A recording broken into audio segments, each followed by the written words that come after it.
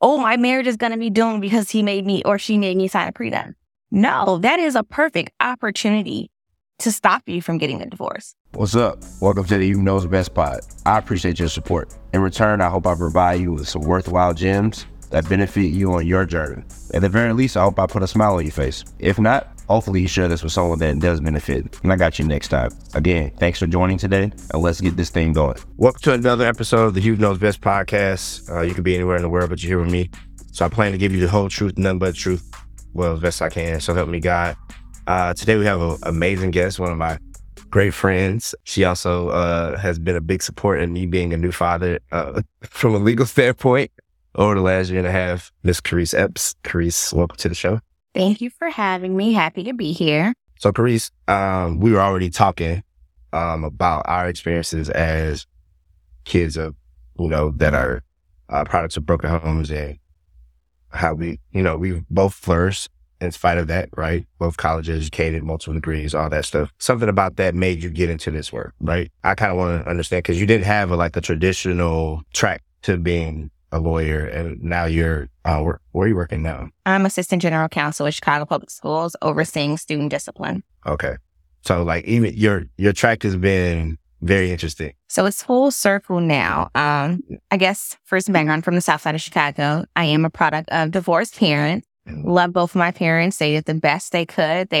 They're winning. They're 2 for 2, okay? Mm-hmm. Had 2 kids. Both 2 kids are doing really well. I went to CPS, so Chicago Public Schools, from K through 12. Graduated, went to Northwestern. Once I graduated from Northwestern, I moved to Detroit, where I met a good mutual friend, and I did Teach for America. So I started teaching, and I loved it. I taught 4th grade on the east side of Detroit. Loved my kid, hated the education system, and also wanted to be paid more because teachers are severely underpaid. I was making $32,000 a year and spending money out of my pocket. $32,000? Yes. That sounds And to great. put into focus, it cost $60,000 a year to go to Northwestern. I graduated and was making half of what the tuition was. Sorry, Detroit. I got there and the city was bankrupt, so it was late. It was really cheap, but it just wasn't sustainable. So I ended up moving back to Chicago, and I was still teaching. I taught 12th grade at a charter school. Once again, I loved my kids. Both of them were predominantly Black schools. Loved my kids. I got to teach African-American history, which I was all in. They don't want us to be talking about that, though. I was so excited. I got to create the curriculum. I had bomb things for us to read. We were drawing parallels between Ta-Nehisi codes between the world and me, because this is back in 2015, the 2015-2016 school year. Then the new Jim Crow was out. So I was like, all right, 12th grade is going to be lit. They're going to be so ready when I go to college. My kids couldn't read. In 12th grade. 17, 18-year-olds could not access Between the Road and Me, which is a 6th grade text. That's tough. So that was a struggle on top of it's really popular school to prison pipeline. So I was working at a school that pushed our kids out the door if they did not conform to certain standards, which were prison standards. If you're walking in a straight line, you have to be quiet. This is high school. Who the hell is quiet during lunch? I've definitely talked to people that have talked about how the education system or schools are like prisons. It teaches people to be like prisoners. And I was like, me? If I was just, I graduated at the top of my class, I'd have been suspended. I'd have been expelled. Yeah, for sure. For just advocating for it. So they didn't teach kids how to advocate for themselves. I would challenge that. I would get in trouble. I was like, all right, I'm going to go into education policy. I did some policy work, and I was like, all right, I'm going to law school. That makes it. And then when I went to law school, so I wanted to stay in Chicago, got into great law schools, got into the best law schools in the state, but they were not giving out money. And I was not trying to go into debt. I decided to go to Loyola, amazing law school. I got this amazing fellowship, Child and Family Law Fellowship, where I got to do so much amazing work around education law. I got to work in the Child and Family Law Clinic, which is then how I kind of got to family law. So I just learned a ton, and also realized there were not a lot of Black family law attorneys that could help people that look like me and you navigate this incredibly complex legal system. You're making me feel bad because when I was a kid, I wanted to be a family law attorney. Don't feel bad. You see, I am no longer there. But no, I think my experience growing up and seeing my parents divorce and everything, I used to tell my mom, I'm going to go to law school and be a child support attorney. And everybody still stuck to that when I was a kid. But like, no, I definitely commend you because it's hard work. I know dealing with me as a client is difficult. Like, I always told you, I was like, you're not the worst. I feel like you're I'm bossy, not a though. bad client. Yeah. No, there's like bossy and crazy. Mm-hmm. Then there's like bossy and passionate. Mm-hmm. And then there's like just absolutely nuts. Mm-hmm. And I will take a client that is passionate and is very invested in their case over someone that is absolutely nuts, unrealistic, not doing what they're supposed to be doing, which makes my job harder. When you have a client that's like, no, I just want to do right with my child. I just want to be in my child's life. You are throwing all your weight behind that client because you're like, no, like. Yeah. So I'll be like, it's okay. Like, shout out to the good parents. Yeah, stop calling yourself a difficult client because that's not difficult. For sure. Yeah, so I think the premise of having you here today was kind of to help people understand and navigate what it is to be, a parent that's trying to get custody of their kid or get more time with their child and understand the in and out. Illinois is not, like every state. They're different, and we understand that there are different, regulations and policies in every state, but kind of trying to help people understand like, hey, this isn't a uphill battle that you can't win or, that you should be defeated when you started. And I think I was talking about it, like I came in initially feeling kind of defeated. Like I was like, I'm gonna just be taking the L, but I'm gonna fight as hard as I can to be in my son's life and, understand what my rights are as a father. That's the whole basis of this show, is to kind of help Black men understand it, but like there's also Black women that want to get back in their children's lives, and for whatever reason that you're not, because things happen. We're all human, and just trying to understand like, how do you navigate the system? What are the ins and outs of that? Can you kind of explain the primary focus of family law and its significance in the legal system? Transparently, the government doesn't want to take care of your kids. The government does not want to be responsible for you and your children. The responsibility is on you. And you know that constitutionally, you have the fundamental right to raise and rear your children how you see fit, with some limitations. That's like one of your fundamental rights, like education, one of those fundamental rights. That's why we have all of this Supreme Court case law around education and how you can raise your kids. Traditionally, the government does not want to be involved. They don't want to be responsible.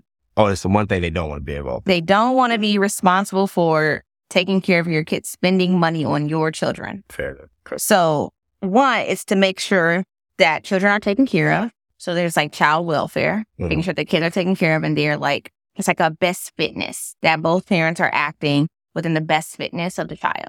Okay. And then also that y'all are paying for this kid, and it's not the government's responsibility to pay for your child. Right. So that's like the main thing. Like, so basically, no, we don't want y'all on welfare. We don't want you on welfare, public aid, public assistance. You know where the other parent is. Go get the money. Go get the money. That's why a lot of people are like, oh, she put me on child support. Well, she probably didn't put you on child support. She probably applied for public aid. And a part of applying for public aid, they're like, hey, if you have these kids that you're asking for what's called LINK now, food stamps, if you're asking for Medicaid, Medicare insurance for that, if you're asking for child care stipend, the government's like, I mean, okay, cool, we got it. But where's the other person that's responsible? Give us their name, their date of birth, their social security number, and we're going to go to them first and get the money first before you drain resources for people who might not have an additional partner. That's fair. So family law, kind of like the court system, is just kind of help you put together a plan to take care of your own kids. Because like you said, we're human. Disagreements happen. Right. I'm a believer that people need rules. People need structure. I'm very much about having the rules.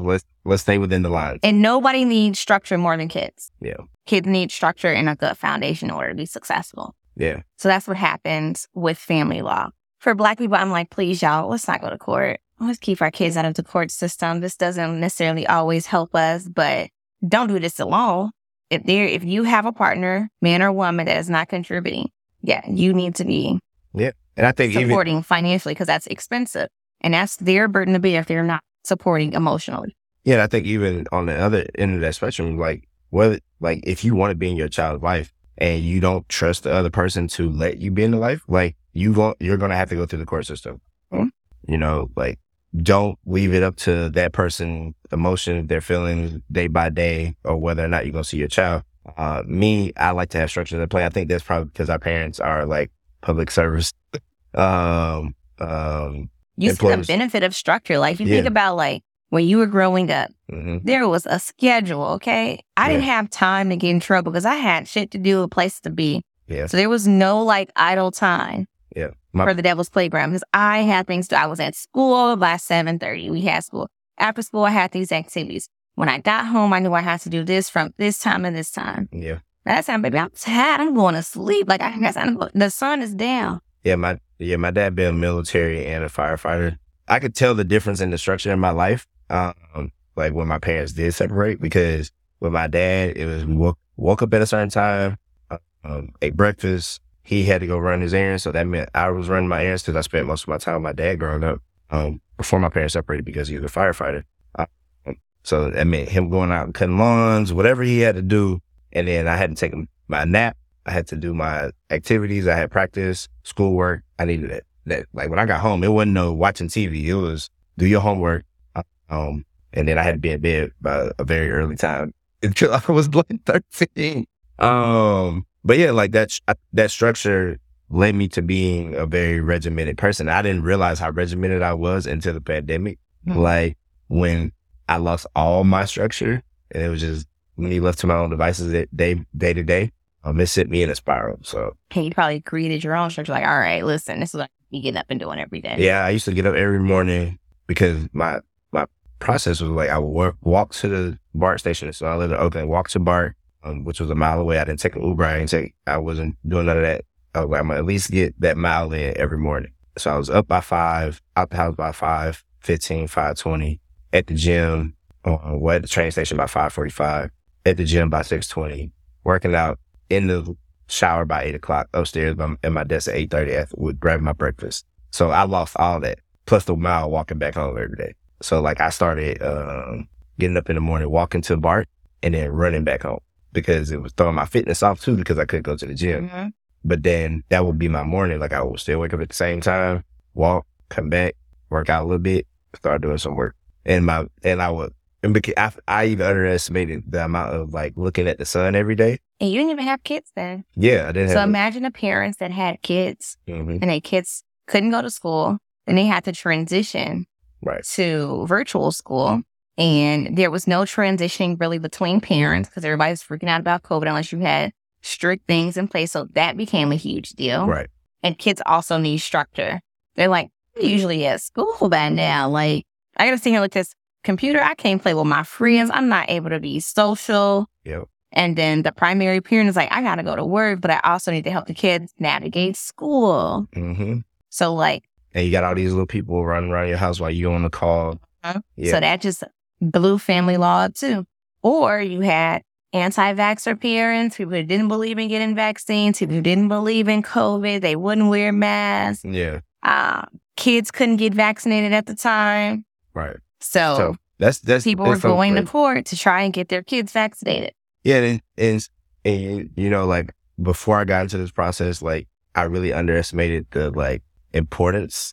Like I always want to date. I want to be with somebody that, you know, shares my faith, all that. But like the importance on like the very small, minute things that you kind of take for granted. Like, are you going to vaccinate my child? Are you going to do this and that? And this isn't no shade of mine. This is at no point, you know, talking about my son's mother. This is really just like things that I've talked to different people about, like when they're like, well, yeah, my child mom don't want to do this or my child's father don't want to do this. And I'm like, people really be having kids with people they don't know. There are a lot of questions that you don't think about until you get into the thick of it. Right. There's a lot of things I didn't consider to like start a family law. I was like, wait, what are we arguing about right now? There's no relief the court can give you. Yeah. The court does not care about whether your kid gets a cell phone at 10 or 13. Does not care about the social media your child has access to. Right. No. Those are things. It's not going to necessarily put a cap on how many activities your kid can participate in unless it interferes with the other person's parenting time. And the judge is probably going to be like, is your kid doing well academically? And you're saying yes. Are they doing well in these 4 sports? And you say yes. Like, well, why are you in my face? Wasting my time. Wasting my time, telling me you want to cut down your kids' sports. But I think that's the pettiness thing of it, right? It's just a lot of things you don't think about that might impact your day-to-day life, or for someone, you and me too. You definitely traveled a ton. I used to travel a ton. Right. And I'm pregnant with my first child. Me and my partner like, congratulations. Thank you. We're like, we're not going to be able to just pick up and go. Yeah. Yeah, that's something I have to do now. Like, I really have to plan my trips. Like, I used to be the person that was like, I'm bored.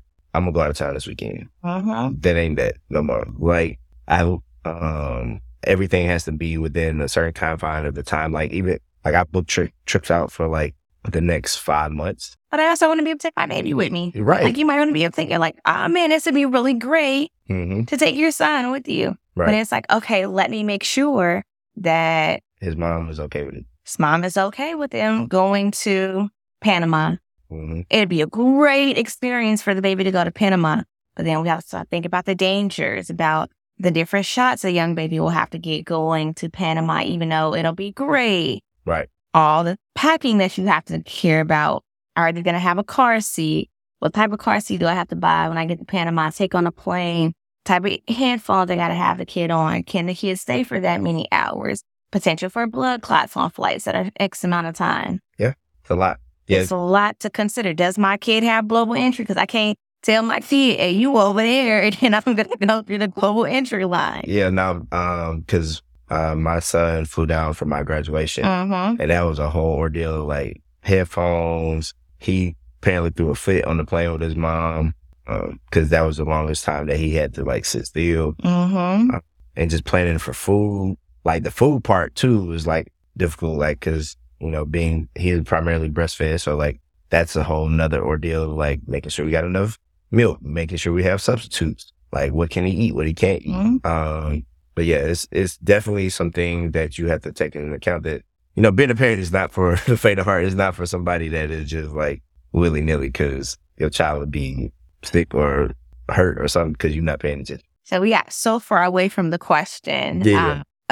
Family law just help you mediate and put some structure. Yeah, for sure. And so that the government's not responsible for your kid. Because they shouldn't be. All right. So from, like, what are the main areas of family law that you specialize in to deal with or dealt with most frequently? It's all the same. It's all the same. It's all the same. It's because I know there's divorce law, then there's, like, people that ain't. Whether it's, like, divorce or parentage, it's all, like, the same thing. You guys are everybody's all arguing over the same thing. Divorce is more, you're arguing over splitting your assets. Totally separate. But when it just comes to kids, you're same thing. You're just, in Illinois, it's not called custody anymore. It's called allocation of parental responsibilities. And it's like the big 4 areas, like education, religion, health, extracurricular activities. Okay. So the decision-making in regards to those big 4 areas, and the separate is parenting time. How are you going to manage parenting time with your child or children? Right. So it all just falls into, like, the same thing. Are we going to have shared decision-making where we're going to make decisions together? We're going to have an equal say on where a kid goes to school. And should we come to an impasse, then we're share the information like, hey, I want my kid to go to St. Ignatius, or I want my kid to go to Brother Rice. Those are private Catholic schools in Chicago. I only know St. Ignatius because they got, like, the number 1 DTAP or something. Don't know. Yeah. Very good academically. It's all I know. Yeah. How much does it cost? Can we afford it? What's the benefit of my kid going to this school over this school? All right, if they don't get in here, do we go through CPS and magnet school and testing? And what does that look like? Both parents have equal say and have to have a true conversation on what this looks like. Yeah, because I'm one of the people that, like, you talked about going to public school. I went to public school. I'm not a big advocate of private school. So, like, I think that would even be an argument. Like, I want my child to have the best educational, like, experience and opportunities, but also understand the value of your child, like, interacting with people that look like them every day. Like, so yeah, that's even to even think about that. So that was kind of like a big issue for my parents. My mom wanted us to go to Catholic school because she was like, no, my kids are super smart. I want them to have all the, best reason. My dad was like, I went to public school right here and I turned out just fine. Jury's still out on it. Just kidding. But so that was like a big like contention of like, okay, how much does it cost? What are the benefits? What's the cost benefit analysis? Are we working purely off emotion? Is there like some logic? But then that's where a lot of people have mediation, they have mediators. You have a parenting coordinator to help you kind of like navigate that pre-decree. So before you guys have a final judgment, you'll have a guardian ad litem. The guardian ad litem will help weigh in and give the judge, some recommendations like, hey, I went to this school. I went to that school. I researched it, Judge. Here's my recommendation. Yeah. Shout out to Lester. But yeah, that was something even like coming here that I didn't even know was a thing. Like when y'all brought it up, like, oh, you got to get a gal. And I was like, who? A gal, a GAL? Yeah. Stands for guardian ad litem. Right. And then... So it's the lawyer. A guardian ad litem is the lawyer that represents your child's interests. So he or she acts as basically the court's expert too. So it's the court's eyes and ears because the judge can't go and do all this research. Not at all. They're relying, and then if the judge just has attorneys that represent you and the other person, it's just he and she back and forth, back and forth. Mom says this, dad shares this, da da da da da. Then it just comes down to credibility. Versus if you having someone who is an attorney, has interviewed all parties, has interviewed collaterals, goes out into the field, right, looks into these things and can come back with a neutral recommendation. Judge be like, hey. Whatever he said. Whatever she sounds said. Good. Yep. Yeah. Yeah, I think, and definitely my situation, it definitely calmed things down or like got us to a resolution much quicker than it probably would have. Because you never want to go into court not being the reasonable one. Right. So we would talk to you before, like, all right, let's take the reasonable position. We also reading your judge because they're human. Right. We have a very well-respected black male judge in the division. It's like, even as attorney, it's like, yeah, you can go and say that crazy stuff to the judge, but me and my reputation, I will not be saying that. Yeah. Yeah, I will say that Kerease and Joe kept me out of a lot of trouble because I can be passionate is a good word I could say. I'm like, yeah, we're going to mute you and let us talk. Right. Yeah, for sure. Okay. So all that really makes sense. And I think it's really important to know that's in place going into the proceedings. Like, hey, if y'all can't come to an agreement, there's going to be a third party at it. And that's more money out your pocket. And that third party costs money. Right. So the more litigious you are, the more it's going to cost you and take money out of your pocket that you could be spending on these kids. Yeah. And I think that's the other thing is like it would be ideal if you could just come to an agreement and move on so you can put those resources in other places, like a fund for your child, for school, whatever. But sometimes it doesn't work out that way. But that's also why in Illinois, mediation is usually a mandatory first step. So before the judge will even hear you or hear your arguments, have a hearing, they'll send you off to mediation. How can you narrow these issues for me? Yeah. And that kind of helped us at this point that we're at now because most of the stuff that we talked about in mediation is now part of the agreement. So it's like we agree on all of these things. These are the last things that we don't agree on.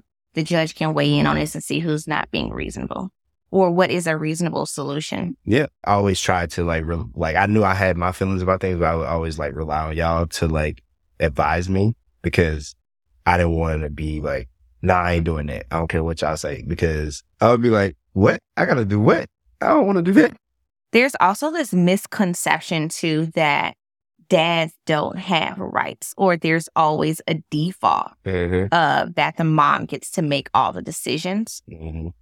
Granted, now that I'm about to be a mom, I'm like, my body is being stretched every which way. I've been turned every which way but loose having this kid. So I'm very offended if you tell me now, oh, I got to do this with my kid. I'm like, all right, you've lost her. And it's an equity-based state. The legislature overly emphasizes the importance of having both children, having both parents and the children. There is no default it's going to mom. There's no default dad can't have time. Judges are going to go above and beyond to make sure that the non-custodial parent has as much time as possible, as reasonably possible for the non-custodial parent schedule. So if you're telling me you work 16 hours a day, but you want a 50-50 schedule, I'm going to ask you to tell me how that makes sense. It doesn't. It doesn't at all. We kind of know that, like, that helped me that I work remote and like I make my own schedule. It's very beneficial when you have flexibility. Like, I work remote. I have flexibility when it's time for the kids. Right now, we don't have to spend money on childcare because I'm at home. It's not going to impact my day-to-day work. Right. All of those things are a list of factors that go into parenting time. And absent something totally egregious of like, oh, I picked up my kid and they hadn't eaten in 2 days. I picked up my kid and they were in soiled clothes. Right. I come pick up my kid, they have rashes and stuff. Tell me why dad or mom can't be with the kid. Yeah. I'm a chronic, even alcoholics get time with their kid because there are fail-safes in place. There's a thing called sober link. So if you fear that your partner is drinking around the kids excessively, or maybe drinking and driving, let's do a little panel test. It's called a PEP test. What's their alcohol level? Just tomorrow. Like on a regular, it'll be random. You have to go take the PEP test tomorrow. You have to take it within 4 days. This PEP test can tell you how crazy of a drinker you are. It can detect whether in your blood, on average, you have binged 10 drinks a day. Or what is the average? Y'all better stop drinking. So much. It's not even just like that. And if you are known, so if you've had an accident, you've been under the influence DUI, the judge will immediately put you on SoberLink. So and that is a device where it connects to your phone and you have to blow into it. I've seen that before. X amount of times, especially during your parenting time in the morning, in the afternoon, at night. Then they can add it onto your car. You can't drive your car with your kids in it. If you blow into this, the car lock up. So do they have things like that in place for like people that do like other substances? Because like we know that Illinois is legal to marijuana and stuff like that. Marijuana, like they treat it just like alcohol. Okay. I don't know if there is like a drug detection, but you can within 24 hours, if there is any suspicion or you're suspected of doing drugs, you were seen acting weird, 24 hours, you have to do a drug test. And now we'll get your parenting time suspended. Nobody wants your kids in danger. But we do understand it's important that you spend time. Even people that are incarcerated get parenting time. There's case law around that. How you get parenting time if you're in jail? How long you gonna be there? Oh, you talking about yeah. If I'm gonna be in there for a year and a half, I get all my parenting rights terminated. Like that, so that's the rationale. Like you still get. Yeah, no, I think so. That's not like a ding against you. You can go to jail absent you being child sexual abuser, right? Sexual assault. Did you murder a kid? Like you didn't murder your kid, so you still get parenting time. I mean, like more wax temper. Take anger management classes will graduate this up, but right. Yeah, no, I think a lot of times people just feel defeated before getting in. Y'all did a really good job of letting me know like y'all was gonna fight for me and I had equal rights and all those things that kind of like put the battery in my back to like keep going. And it's also really important to give your client, hey, here is the law. This is where it's written down. Just read this for me so you can know what the confines that I'm working in. Right. So I can't make your former paramour be a better parent. I can hold them responsible for 50% of the extracurricular activities. I can make sure that, your kid's covered on the health insurance, whichever makes sense. I can make sure they get child support. But the social emotional things, there's no remedy for that in the court. The judge can't say, yes, kiss your kid. That's another thing, just like how you raise your kids and what like how you interact with your children, right? Discipline too. The judge can go as far as say, okay, let's not do corporal punishment. Let's not hit the kids. But can't really weigh in on like, if you do timeouts. I can't tell you how to discipline your child. Right. Absent of you causing some type of physical bodily injury. It makes a lot of sense. I think a lot of times people want to litigate things that just don't make sense. That the judge has no authority to rule on. Right. Well, I don't want him to wear blue. Do not care. Yeah, at all. I mean, I don't know. Did you deal with a lot of divorces, or were you dealing with? So, like, can you explain the process of like property division during divorce proceedings, like how you ensure for distribution be, I guess, equitable? Yeah, it depends on the state. So, Illinois, follows an equitable division of marital assets versus places like California that has community property. It's just 50-50 regardless. So remember at the top, we talked about family law. Judges aren't going to be responsible for your kids. You know who else they're not going to be responsible for? The spouse you chose to marry. So if you are a doctor and you guys have established a lifestyle where traditionally you're operating on a joint, even back up. When you get married, people think, oh, I got my account. She has her account. He has his account. We keep them separate. That's just my money. No. Once you get married, there's no my money, his money. All that money is one pot. Unless you have a prenup. Unless you have a premarital agreement, a prenuptial agreement, same thing. All that money goes into one pot. Any money earned subsequent to marriage is marital money. Yep. And then we all know the difference. Well, hopefully we're not in between equal and equitable. Yep. Equal is 50-50 no matter what. Equitable is how you have things that come in like maintenance, which is what it's called in Illinois, but formerly known as alimony style of support. Right. So when you get a divorce, if you have a doctor that's earning $2 million a year, but then traditionally you've been married to this woman for 25 years, who's been a housewife raising your kids, you're on the hook for maintenance. I know a couple people that's on maintenance. Because who's not going to pay for your wife that you chose to marry and create a lifestyle of $2.5 million a year? The government. Right. Yeah. Not my problem. Yeah. So, like, for those who like, you said the word prenup, right? And, you know, Kanye told him, get prenup. Would you suggest a prenup in most situations? Or I know we talked about this. Yes, because as a Black people, we have enough of the government in our business. Sure. A prenup allows you to dictate the terms of a divorce if it ever comes to that. And it also does. So I have an Essence article about this where I was quoting this because it does so much more than say, oh, my marriage is going to be doomed because he made me or she made me sign a prenup. No, that is a perfect opportunity to stop you from getting a divorce because now you're putting all your cards on the table. You're talking about all the debt you have in your name, all the assets you have in your name. Right. You know what the total financial picture of what you're getting into. Right. Before you get married. And you guys are bound to each other as another reference to Kanye. You are bound to this person. Yeah, no, because like every time I used to really be like, yeah, make somebody sign a prenup.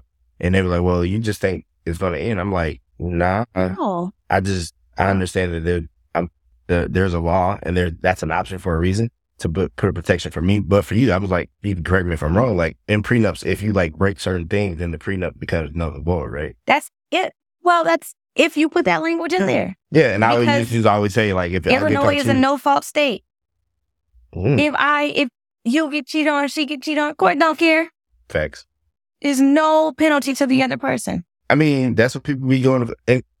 Every time I see irreconcilable differences, I will like, well, somebody didn't put the policy down. No, that's blanket language. Just say we don't work out no more. Right. We just have irreconcilable differences. We no longer work out. This is not going to be fruitful for anybody for us to continue this union. I feel that is legislative language. I feel like you probably have seen like a lot of like divorces that was just like, this is just silly, but I guess y'all got it if that's what y'all want. Y'all love each other, but y'all couldn't figure out how to work through a rough patch. And I think that we don't talk a lot about the ups and downs of marriage. Michelle Obama just got so much flack. She's like, I hated Barack for a decade. You have to work through those. People change. I'm not the same person I was 10 years ago. Why do I think when I get married, my spouse is going to be the same person in 10 years, in 20 years? There's so much life that happens that you have to adjust to. When you bring kids into the picture, there's so many like articles and research about the invisible load of motherhood, about all the things that fall on women that right, wrong, or otherwise men don't have to think about. They're not automatically, wired that way or even jumping to think about those things. I know we all see those little TikTok videos where the guy will go up to like the couple and be like, "Hey, what's the name of your kid's best friends?" Mhm. Dad don't got no clue. No idea. What's your kid's dentist name? No clue. What's your kid's pediatrician? So that's an invisible load that mom is always thinking about. Right. Oh shit, it's been 6 months. My kid needs to go to the dentist. Oh crap, it's been 6 months. It's time to get their eyes examined again. Brittany's birthday, little Karen's best friend. So I got to make sure they're having a sleepover. We got to get to the birthday party. If they're on sports, it's usually moms that's putting together the snack bags. These are little things dad don't think about. Or when you get some dads. Some dads don't think about. Or the non-custodial parent. Right. Be like, oh, at school, this week is Spirit Week. What do we got to do? What do we have to do? My dad didn't know nothing about no Spirit Week. Like, come home like, why are you got on mismatched socks?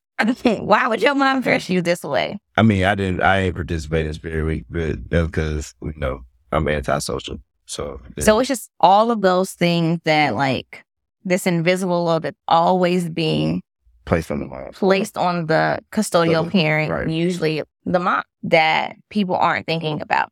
So that's also a big factor that comes into divorce, right? Mm-hmm. So you have a dad or another parent like, I was there with my kid every day. And then the GL be like, okay, well, do the teachers know you? Do they call you? Mm-hmm. Do you know your kid's allergies? But I want 50-50 parenting time. I want to do this. And it's like, who's the best fit for the kids long term to be there all the time? Then also there's a drawback on that too. Because then that's how you turn into like the weekend dad. And you get to be the fun dad. Mm-hmm. And then they resent mom. And they resent mom because mom is putting in all those structures during the week. And they go to dad's house. It's Friday through Sunday. They done went to the movies. They done went to Disney World, Odyssey Farm. We had so much fun at dad's house. And we come back to mom's house and we had to do all this work. My dad's house wasn't my house. I mean, so yeah, that's like. My dad's house, we finna go cut some lawns and you got, like, my mom definitely, like, I would stay up. But my dad, it's so, like, our situations are different. Like, I had, like, this healthy fear of my father, right? Like, that he would pull up. And it's because my mom let him come to the house when I was, like, 10, when he lived there, and I got to whoop him. But, like, there was this fear that my dad would pull up.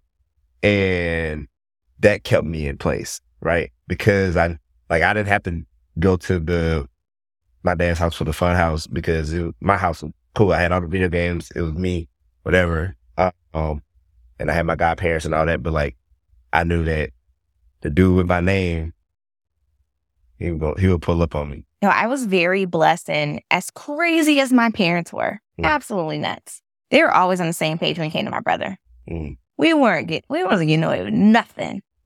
Because it'll be like, it'll just happen, and then my dad will call and he'll know about it. I was like, how do you know? First picture?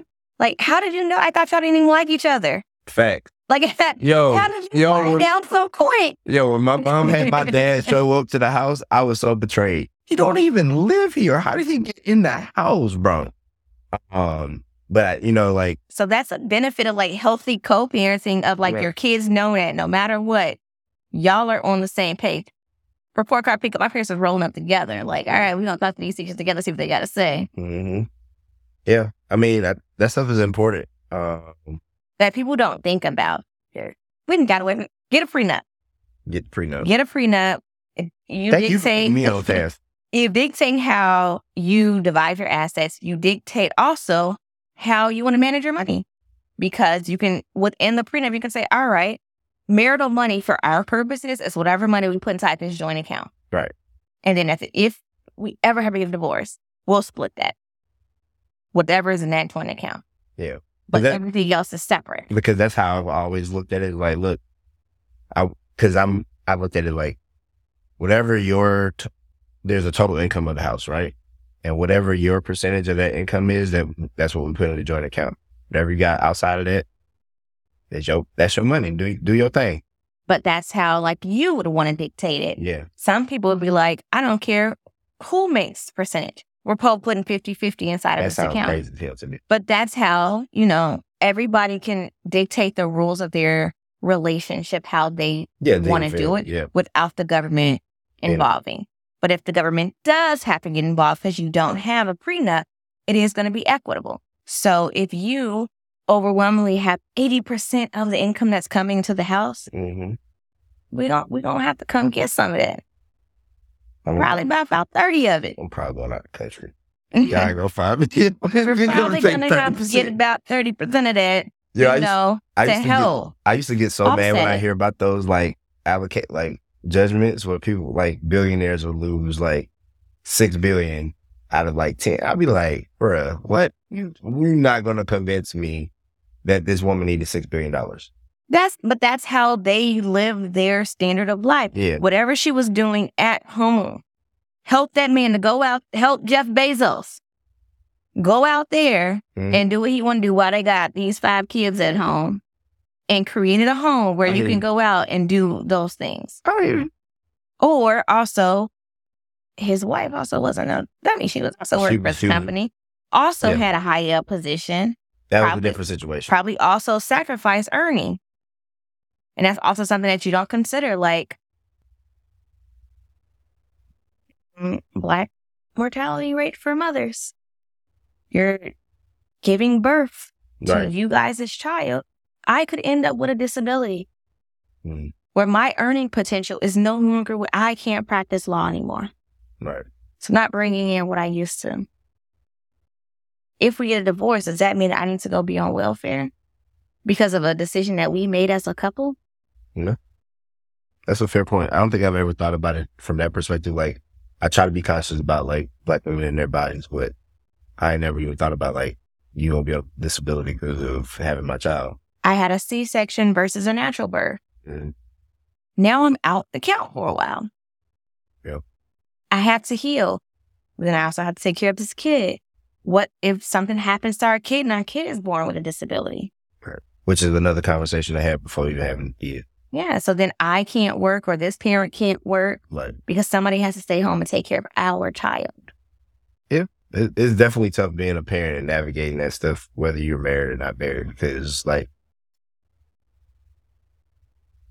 think there's sometimes an automatic distrust of the other parent because y'all have y'all own issues that they don't have the child's best interest at heart.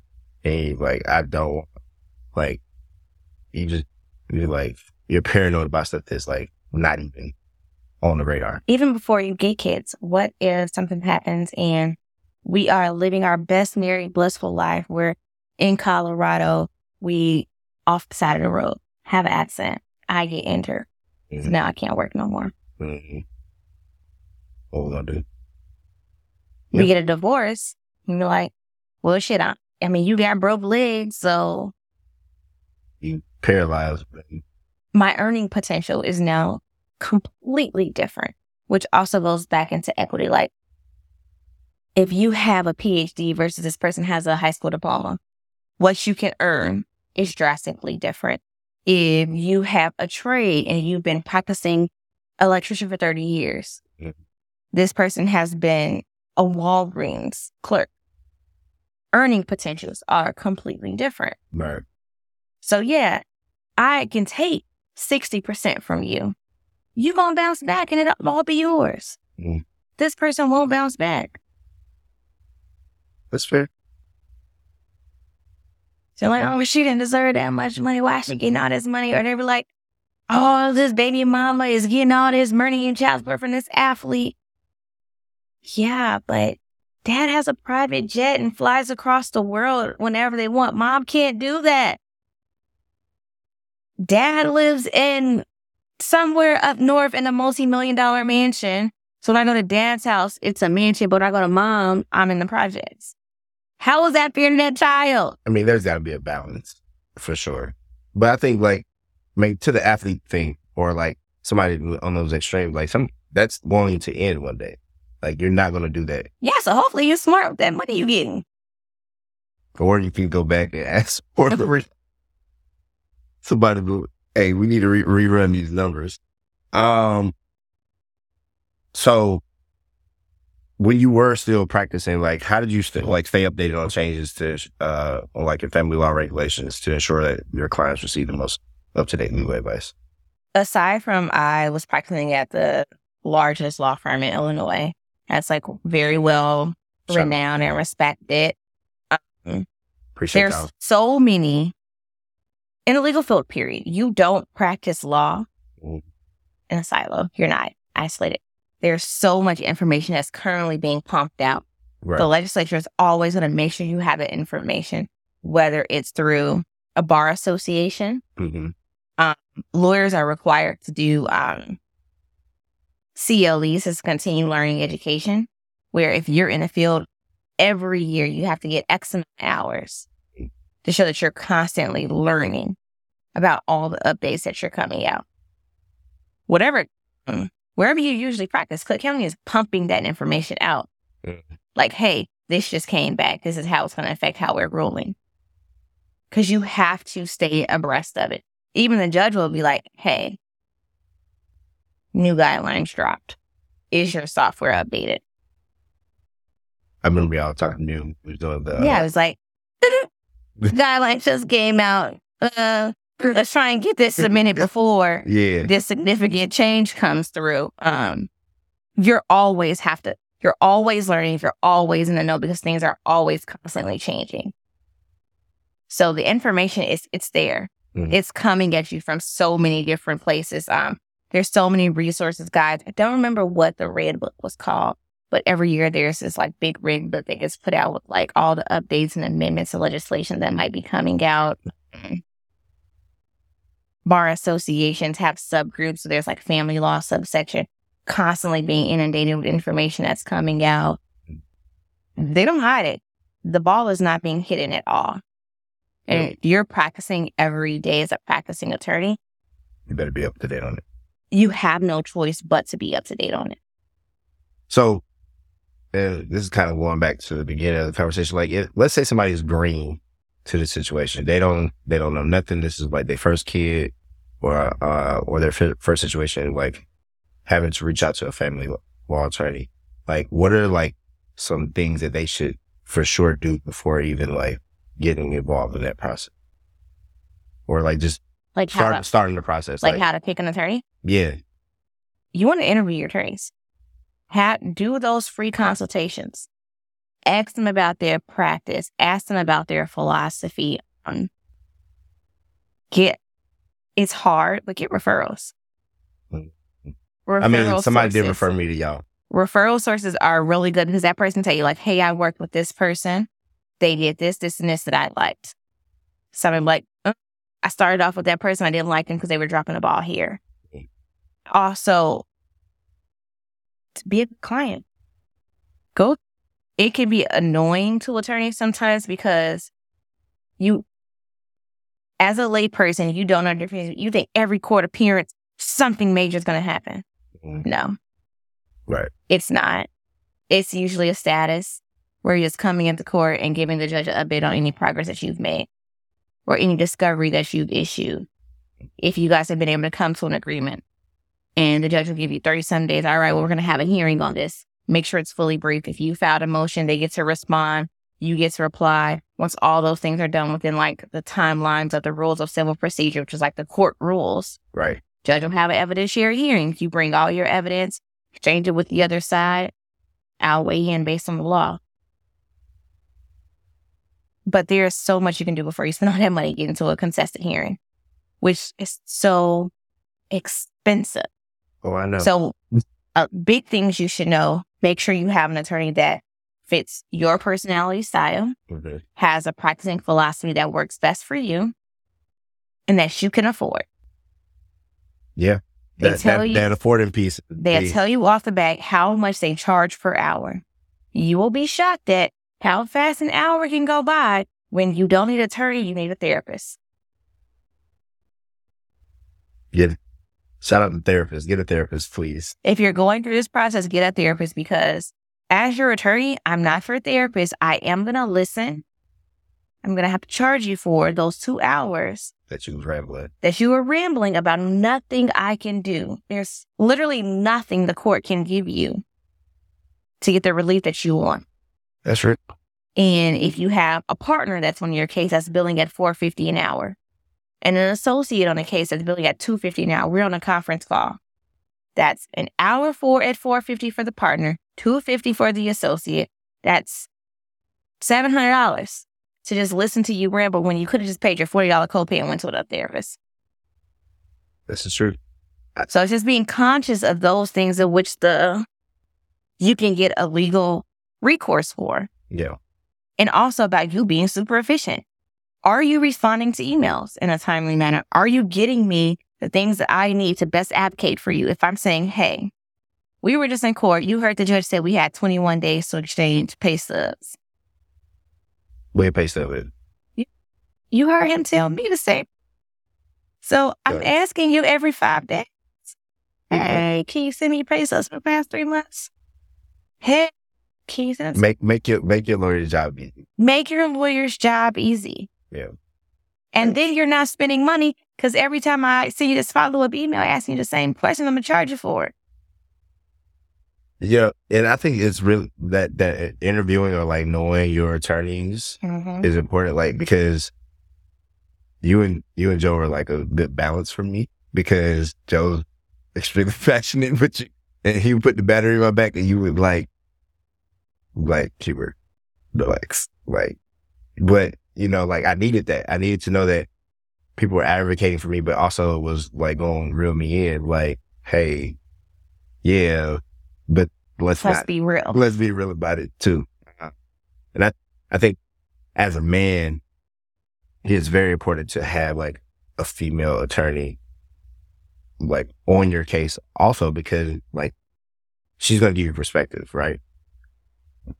Because even though you were my attorney, you would be like, nah, Hubert. Let's be for real. Like, as a black woman, don't know.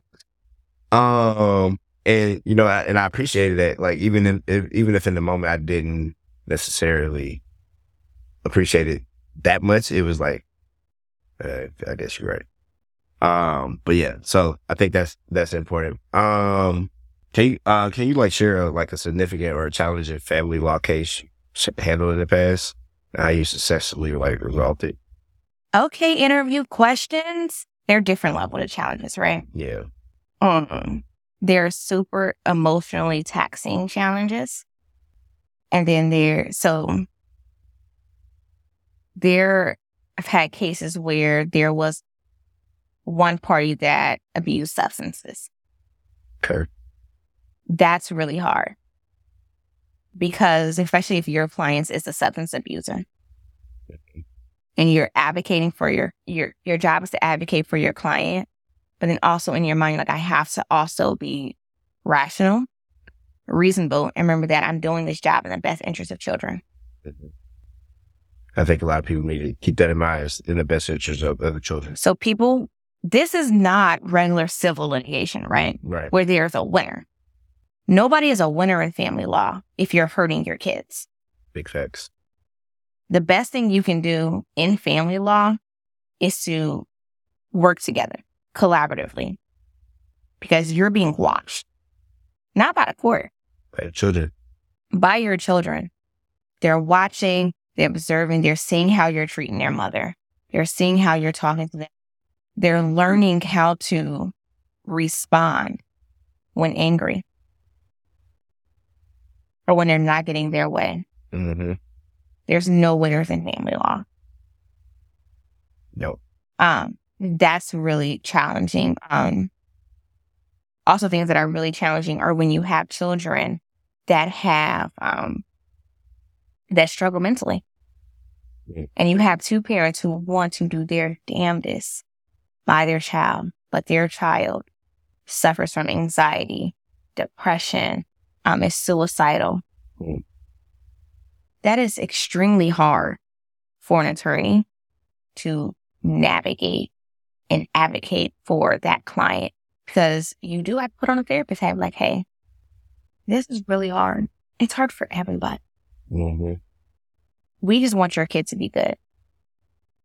And we're not mental health professionals. The judge is not a mental health professional. So you guys are going to have to come out of your pocket again. Get a 60410 evaluator who is a mental health professional to come up with a plan that's in the best interest of your kid. It's so much stuff And you're mad, you're sad, you're frustrated, you're emotional. Dad isn't doing this, well, mom is doing this and coddling him and doing this or not giving him medication. So it's like, that doesn't help your child. Yeah. But understanding that you're so emotionally overwhelmed because you want to help your kid. Yeah, stuff is tough. So those are really hard situations. Easy cases, you got $15 million. Y'all are getting divorced. Who do I have? Let's split it down the middle if it makes sense. Let's figure out how this is equitable. Those are the easy cases. Right. Unless you're rich and crazy. There's a lot of But crazy. usually, I'm going to tell you something. Rich people don't argue over the money. They not about to spend no money on these lawyers. They come split it in half, give her whatever she wants. Let's get this over with. I'm out of here. I'm out of here. Yeah. Broke people argue about the smallest things that cost so much money that make cases so difficult because you don't have the money to pay me. Mm-hmm. You want me to argue over stupish. My reputation is on the line because I'm going in front of these judges that I go before every day, not just on your case, but other cases. And if I'm arguing this dumb position, I'm losing credibility as a professional. Mm-hmm. Yeah.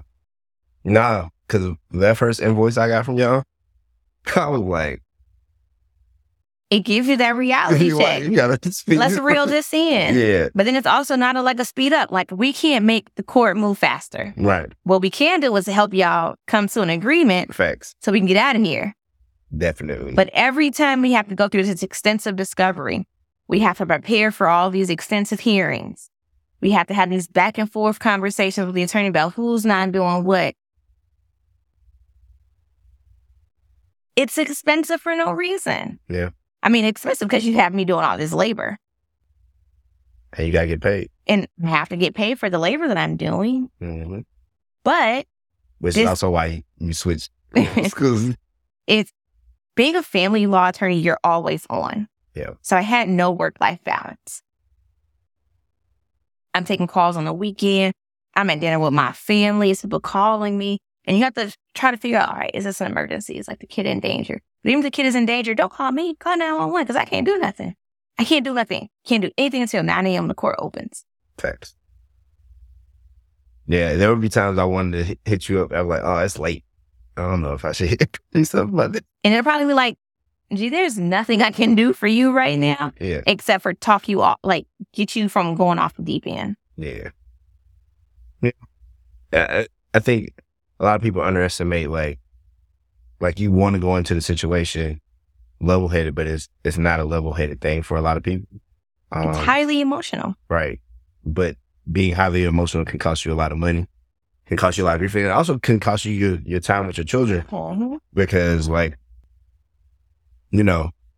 went to therapy before I started the process, right? To deal with handling conflict.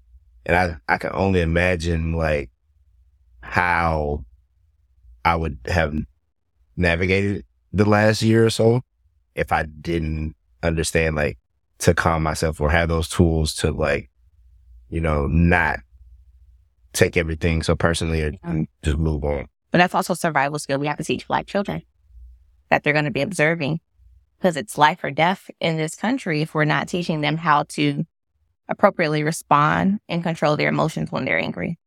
Mm-hmm. Getting angry is not a bad thing. How we're responding to that, though, can be life or death. Yeah. Now, even though my son is a year, when he gets upset, I'd be like, after he calms, I'm like, all right.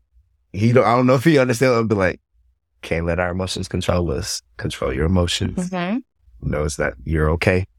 That there's wrong. We're gonna move on. And he'd be back quiet. But, somebody told me the other day, that's the biggest thing in the world to him because he don't have no awareness of bro, you didn't get the food you wanted. You'll be okay. Right? Falling out. Right. But that's our opportunity to teach our kids, okay, You had these emotions. You fell out. We're not going to fall out again. I just be looking at him like, we done? I'm going to let you have your emotions. I'm like, are you done? All right, let me know when you're done. But, you know, shout out to my son. He's a very chill baby for the most part. And, you know, I'm enjoying these moments. And they go by fast. Yeah, like, I think I said that the other day. I was like, wait. Oh my God. This time. Yeah, like it's going by so fast. Just got here. The crazy thing is the last 2 months have went by so fast. Like he got his first haircut. He's walking now. Last time he was with me, he was trying to run. I was like, bro, you could barely walk on balance 2 weeks ago. Like, what? You trying to run? But I can only imagine like missing those moments, right? Like how excited I am to like, oh, he can walk now. Oh, he's trying to talk. Because I snatch his pacifier from him every time I see him. I'm like, no, we're going to try to talk because we. And wait until he starts sounding like you. Yeah. When you be like, you got that from me, huh? You were listening. Where did you get that phrase from? Bro, when I took him around my family and he pouted on me, I was like, oh, you think you're quick. You don't never pout. And now you around other people you pouting? Okay. And I got to see like his personality, like him being a ham. I'm like, oh, you really are my child. Like he like lit up and was like, he was like, oh, I get to entertain people. I was like, all right. So I know what I'm gonna have to deal with. You acting out in public. You deal with a mini you. Which is cool because I get to see like what my parents saw, right? And I think people need to take that into account when they're going to this process of like, you don't get those moments back.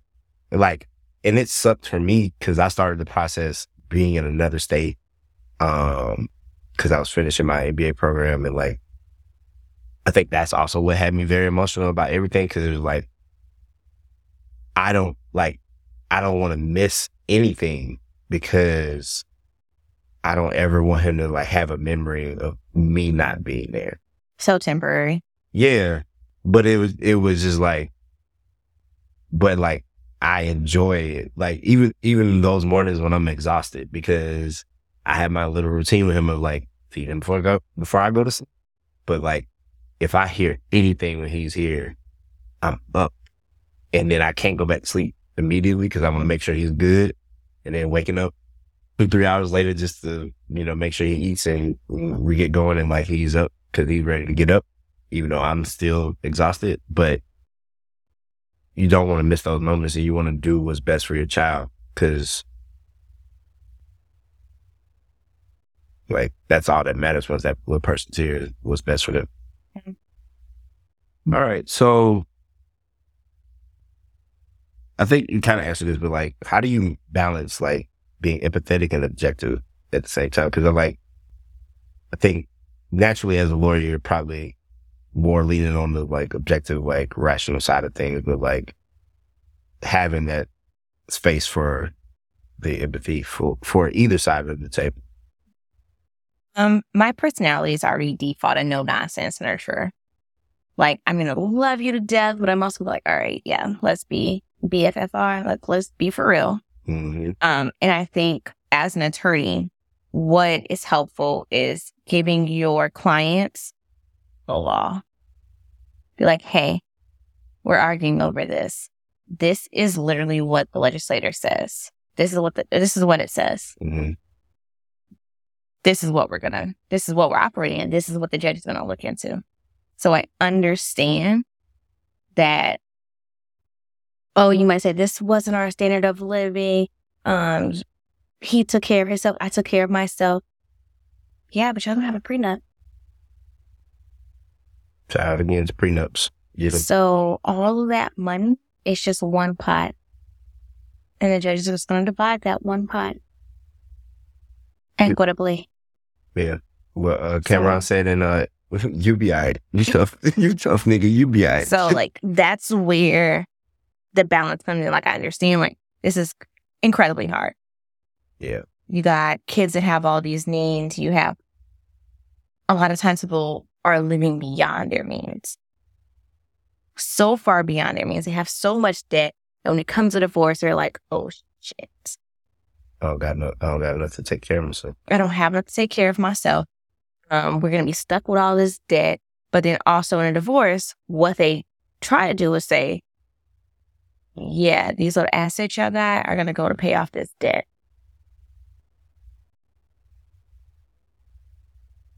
And then y'all are going to be stuck with what's left.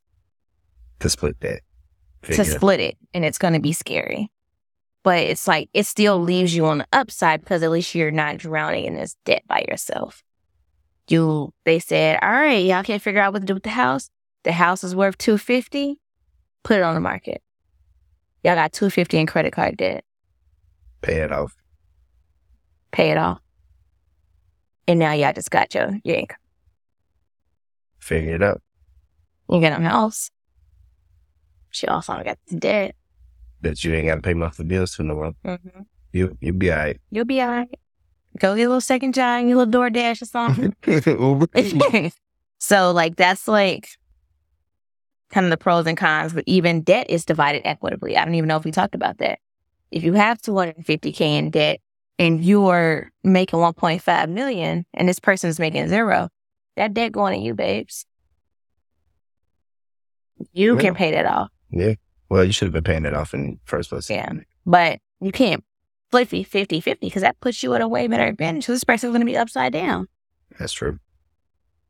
All right. So, like, let's talk about something, like, specific to Illinois, right? Because we talked about that. Okay. For our Chicago people.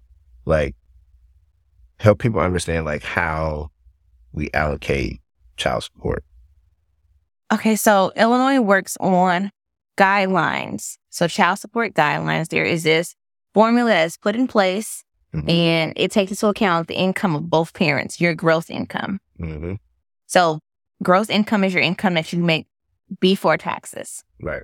So we're putting in what partner A makes, what partner B makes. Both parties are responsible for taking care of the kid. Formula spits out a number. And it also includes numbers of overnights. That's a really big thing. So if both of you guys make $60K and y'all both have almost equal parenting time, child support is like $0. But if you guys both make $60K and let's say partner A is now every other weekend partner, your child support is going to be a nice chunk. Because partner number 2 has significantly more responsibility than you. And we were talking about that earlier. Like, in caring for the child. Yeah. And it really grinds my gears when I would get a call and be like, oh, I wish X, Y, and Z trying to send you back for child support. It's like, okay, well, when did you guys first get a child support order? Oh, when the kid was 1. How old is the kid now? 16. You ain't making more money since the child was 1. Even if you're not making more money, this child has substantially greater needs. Yeah. At 16 than they did at 1. Yeah. And it's like, okay, well, is the kid on your health insurance? No. How much are you paying a month? Oh, $250. Well, if you don't get out of here. I can't do nothing for you, sweetheart. Like, no. Get off my phone. Bye. No. And I think that people really have a misunderstanding of child support. Mm-hmm. Throw my dad on the bus. He was really good saying, oh, I pay your mom child support. And I was like, I mean, I still want some ones though. Like, I don't know. I didn't see that money. And now, as an adult, I was like, gee, look, he was paying $200 a week for 2 kids. That ain't nothing. Like, I'm not in my shoes. Because, like, every day it's something new with kids. Like, we took public transportation to school. We're paying for that. Paying for lunches because our parents made too much money. Right. So we didn't get free and reduced lunch. It might have been reduced. So we're paying for lunches every day. The extracurricular activities, calculators. Once you got to high school, $8,500 calculators. Random fees for this, school trips, random books that we would have to buy Clothes for school. Clothes for school because kids grow like weeds. Mm-hmm. Yeah. You sitting there, oh, dang, you done got so big. I just saw you, 2 weekends ago. Mm-hmm. Yeah, you know what also means that kid got big? Them pants got small. Or you like me, my 7th grade year, I went from wearing a 7.5 to a 10.5 in the span of one school year. And then over the summer, I went from 5'1" to 5'7". So just imagine if you're saying, oh, I pay child support, this child's whole wardrobe had to be revamped. At no fault to nobody. Mm-hmm. Or you have teenagers. How much these kids eat? I ate a lot. My mom you know how much these groceries are? My mom used to buy like cases of catfish. like 40 pieces of catfish because like I would eat, because I was playing football, I would eat a catfish sandwich. Over the summer, I would eat a catfish sandwich in the morning. Before I go work out, I would eat like whatever catfish meal in the afternoon, and then I would eat whatever for dinner. But like, in hindsight, now that I'm thinking about it, because my parents didn't hide a lot of stuff from me. Like, so I was very aware of what was going on. So like, I knew what the allocation was for child support. I knew what their divorce decree, all that stuff was.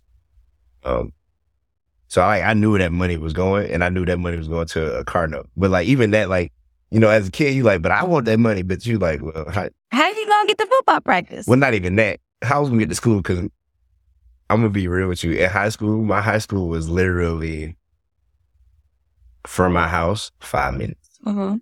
But I wasn't supposed to go to that high school. I was going to go to another high school that was like 5 minutes away. I wouldn't get up to get on the bus because I was like, bro, I gotta get up at 6:30. My mom had to take me to school and drop me. She didn't pick me up, but I would take the bus back home. But like, take me to school every day. When I was in middle school, I told you I went to that middle school. And middle school we stayed on, so like in Columbus, we stayed by the river. My middle school was like way on the other side of town, like going into another city, another county. You know what I'm saying? So that was a 30-minute drive before my mom went to work. So just put it into like even perspective right now. If you are a parent that has your kid every other weekend, mm-hmm. Which my dad had me every other week, and the primary parent is driving to and from school, to extracurricular activities, making sure the kid has food for this kid that eats like crazy, taking these kids to all these sports, the supplemental snacks, taking these kids to all these doctor's appointments. If you're like me, I am blind. I can't see for nothing. Paying for these glasses that I would break. I used to be glasses, LASIK. That are not cheap. Mm-hmm. That you are shielded from to an extent. Mm-hmm. Because you know how your day-to-day is. You're just trying to get to the next day. You're just going. Right. That money is gone, babe. And it's spent on your child. Because if I'm driving your kid 30 minutes because we agreed to take this kid to a good school, but you know I live on the east side, the school is on the west side. Mm-hmm. Gas is $5 a gallon right now. No, my car don't move unless I'm picking up my stuff. Like, so if you're just thinking about all this riveting running that's going for the betterment of your child, right, that you are essentially shielded from, you're not paying on the wear and tear of that other person's body. You come home from work exhausted, mm-hmm. still gotta cook, mm-hmm. help with homework that you're not helping with because you're in weekend fun time. Mm-hmm. School projects that got to get done. Oh, why my kid not doing well? Well, I stayed up till 3 a.m. when your kid went to sleep to finish putting the size board together. Yeah. Because I was very guilty of doing that to my mama. Oh, yeah, I was definitely asking last minute, like, I got a little project. Can I get a little trifold board? Yeah. It's due tomorrow. I'm sorry. So now she just got me at 6:30.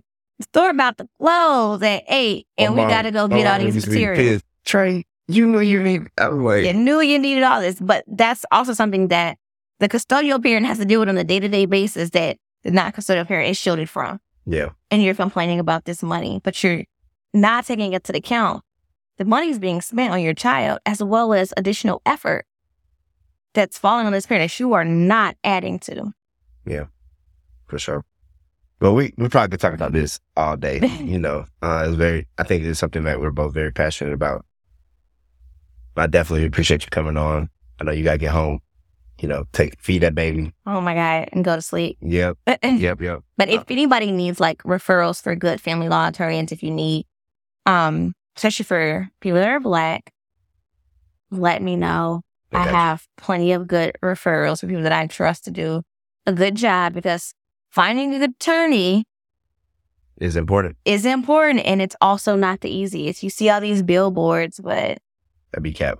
Not all the time, but still, like, yeah. How do you know the quality of their work? Because you're not sitting in the courtroom watching them practice. Especially if you're out of state, like I was. Mm-hmm. Right. Well, yeah. Thank y'all for joining us for another episode. Make sure you're being the best version of you, because everybody's already taken. I wish you peace, patience, understanding, knowledge, wisdom, discernment, and health, strength, resolve. Remember, every action has a reaction, and every choice has a consequence. So y'all be easy or don't, but peace out.